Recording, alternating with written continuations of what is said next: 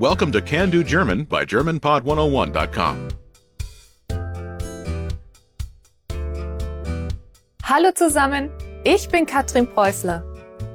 Hi everyone, I'm Katrin Preußler. In this lesson, you'll learn how to talk about your occupation in German. This is Mark Lee, and he's on a plane to Germany. He asks the passenger sitting next to him, Marvin Moss, "Are you a student?" Bist du Student? Listen to the conversation and focus on Marvin's response. Note, the speakers in this conversation use informal German. Ready? Bist du Student? Nein, ich bin kein Student. Ich bin Investor. Once more with the English translation. Bist du Student? Are you a student? Nein, ich bin kein Student. Ich bin Investor. No, I'm not a student. I'm an investor.